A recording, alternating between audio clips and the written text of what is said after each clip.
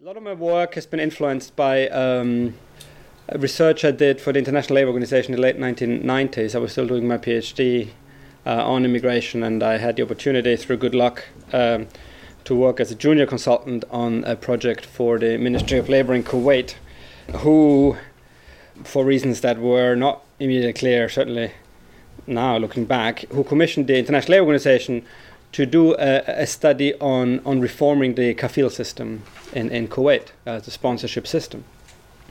So a senior consultant, Martin Godfrey, and British labour economist, and I went, and we worked on a study for a year, produced a big report, which is now sitting somewhere on the shelves of the ILO. It was never published because, having commissioned the study in the first place, there was a change of ministers in the Kuwaiti Ministry of Labour, and the second minister then decided that it would not be a good idea to publish this piece of work. So it's never been published.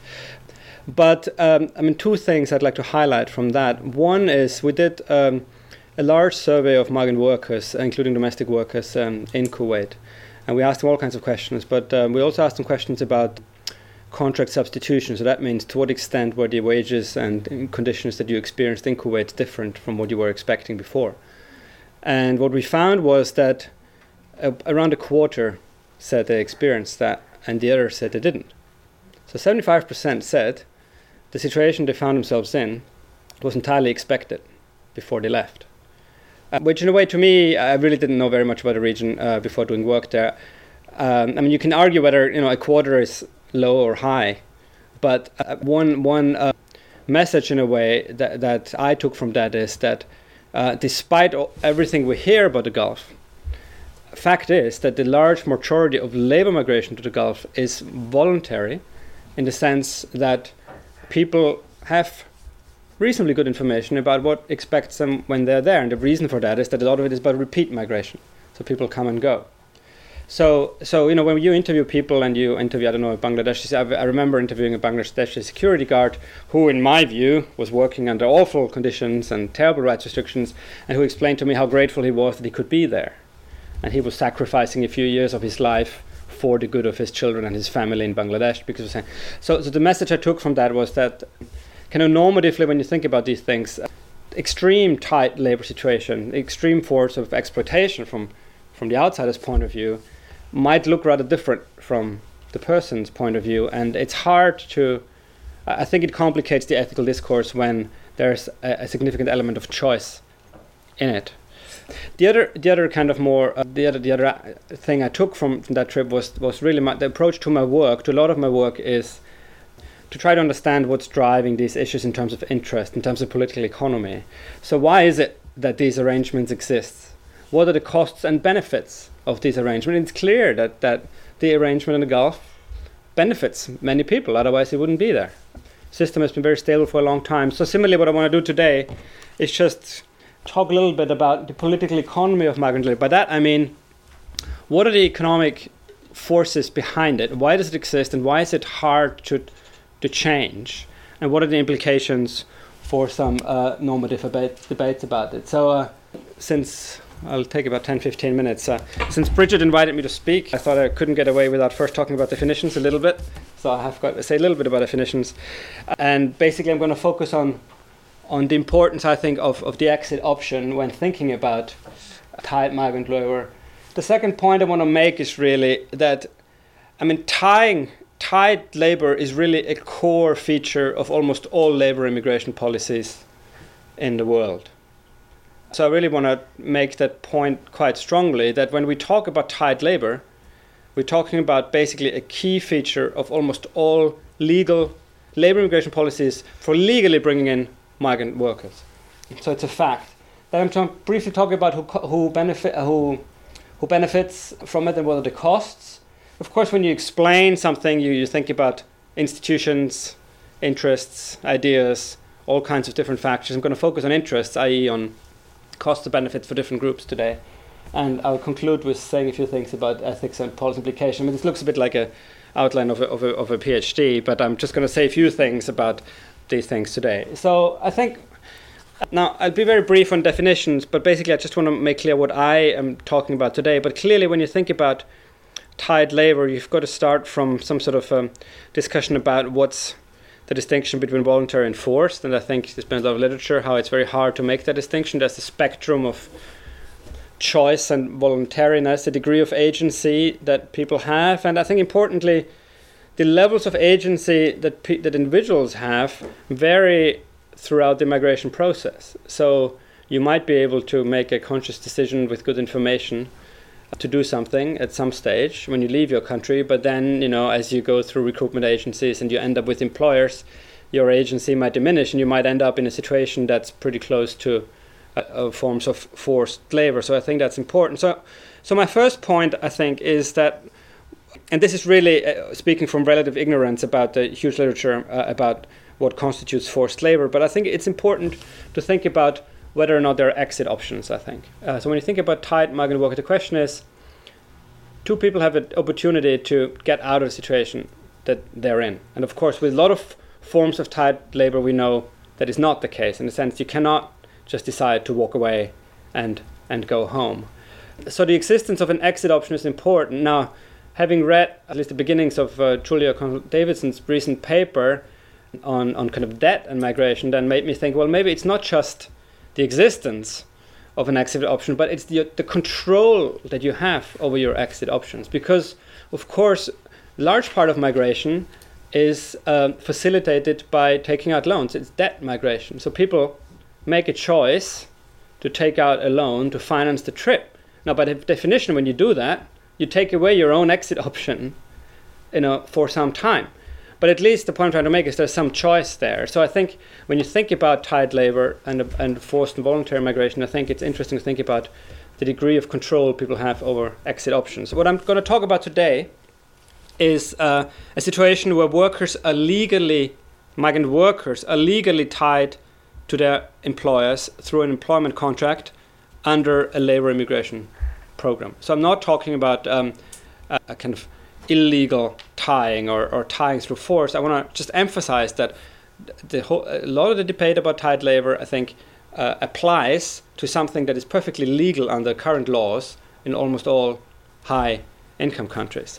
Now, the second point is that when you look at labor immigration programs around the world, as I've done in my book last year, you see that, tied labor is a key feature.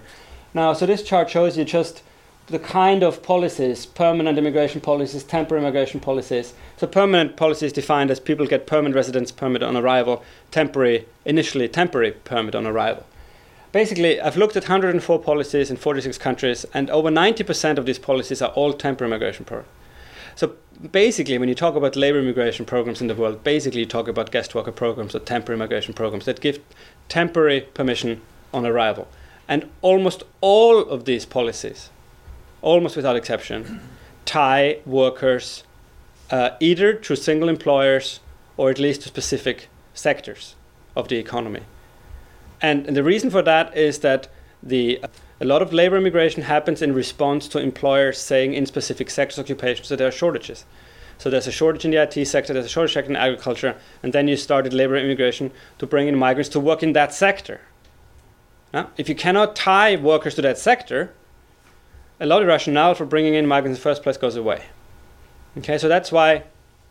So this shows you I looked at the kinds of restrictions that are imposed on immigration, and so whether or not there's a quota, whether or not there's a job offer, the sectoral restrictions are among the four key ways in which labor immigration is regulated.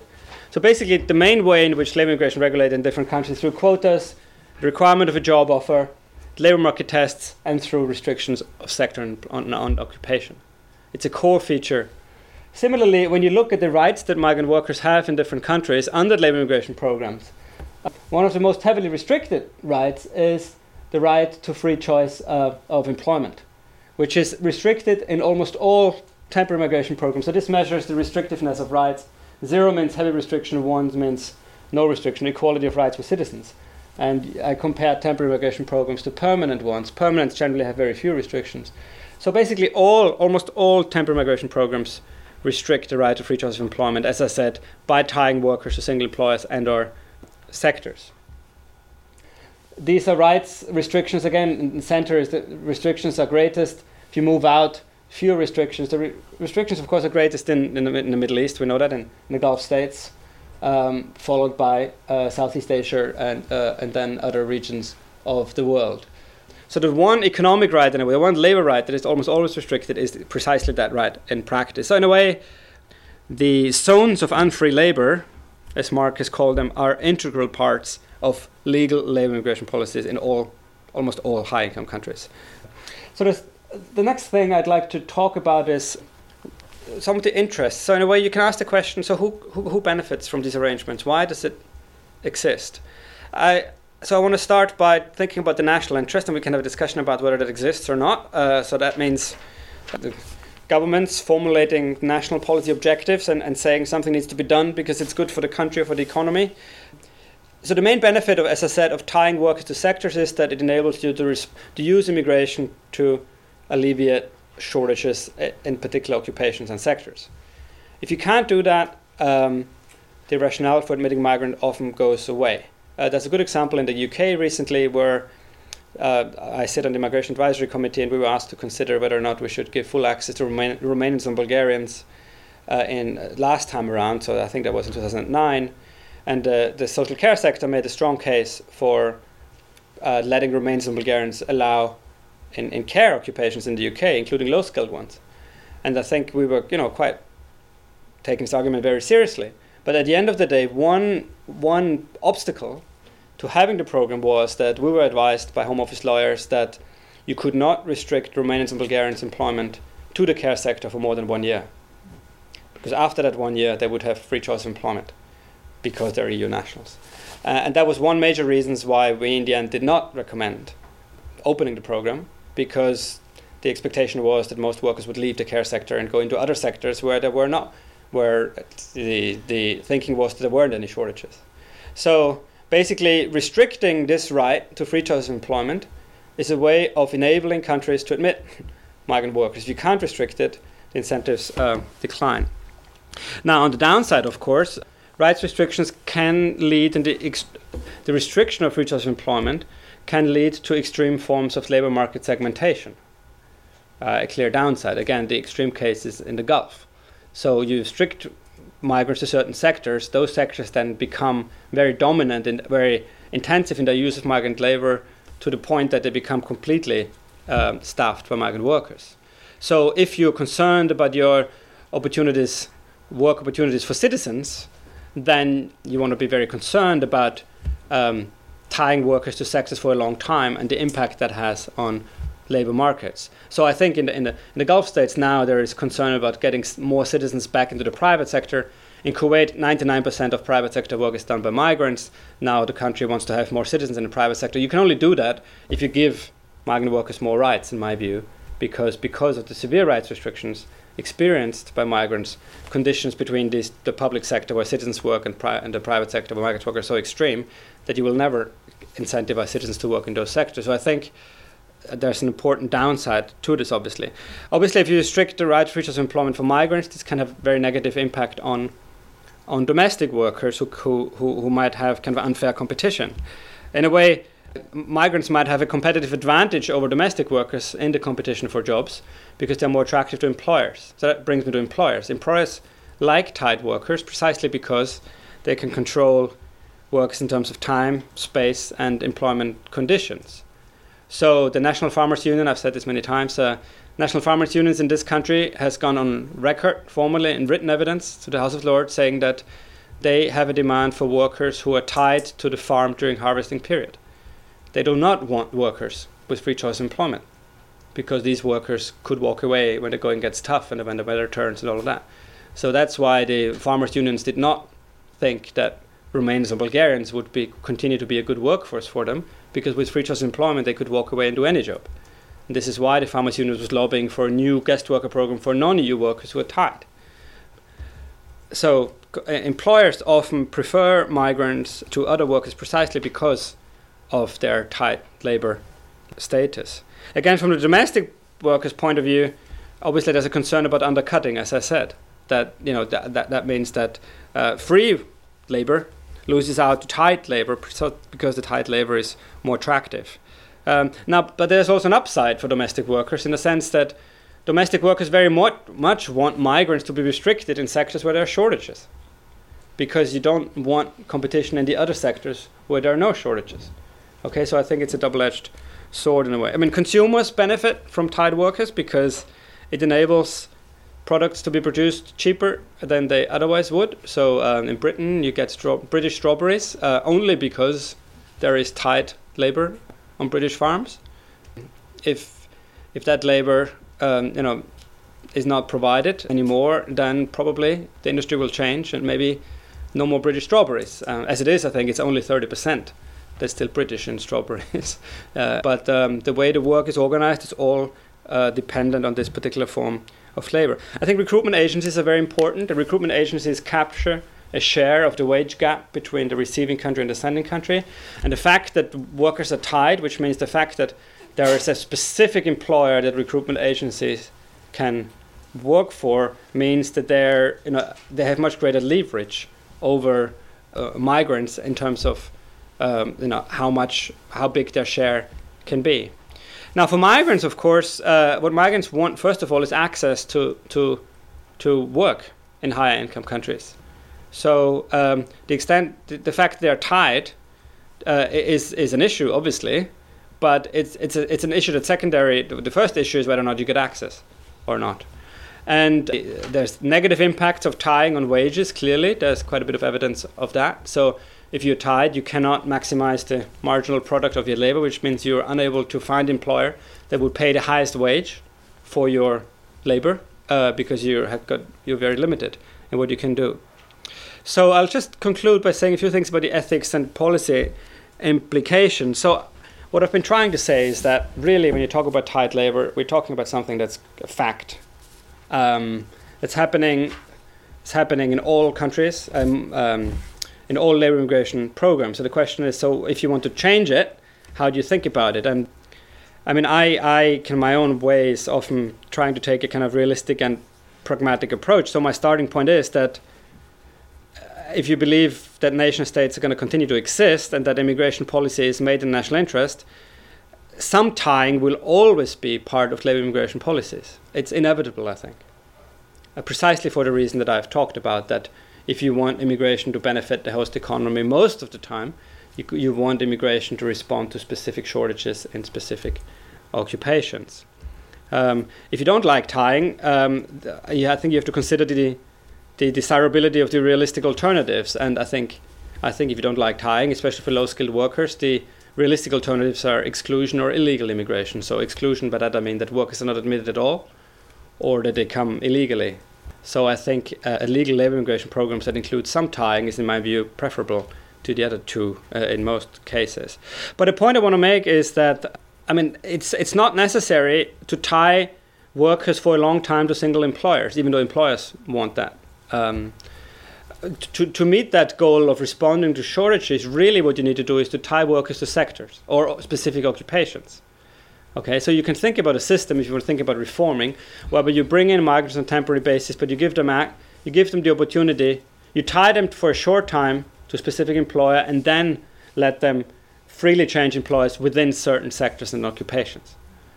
Now, if there's no tying at all to any employer, then what employers will say is that their incentives for bringing in migrant workers are greatly reduced. Because, you have certain expense, you bring in migrants, and then day two, the migrants can walk away and go to a different employer. Now, I have some limited sympathy for that argument because a similar argument, of course, applies to domestic workers. Always, if you're an employer, if you recruit somebody, if you train somebody, there's always some costs, and in a way, there's often nothing that prevents workers from walking away.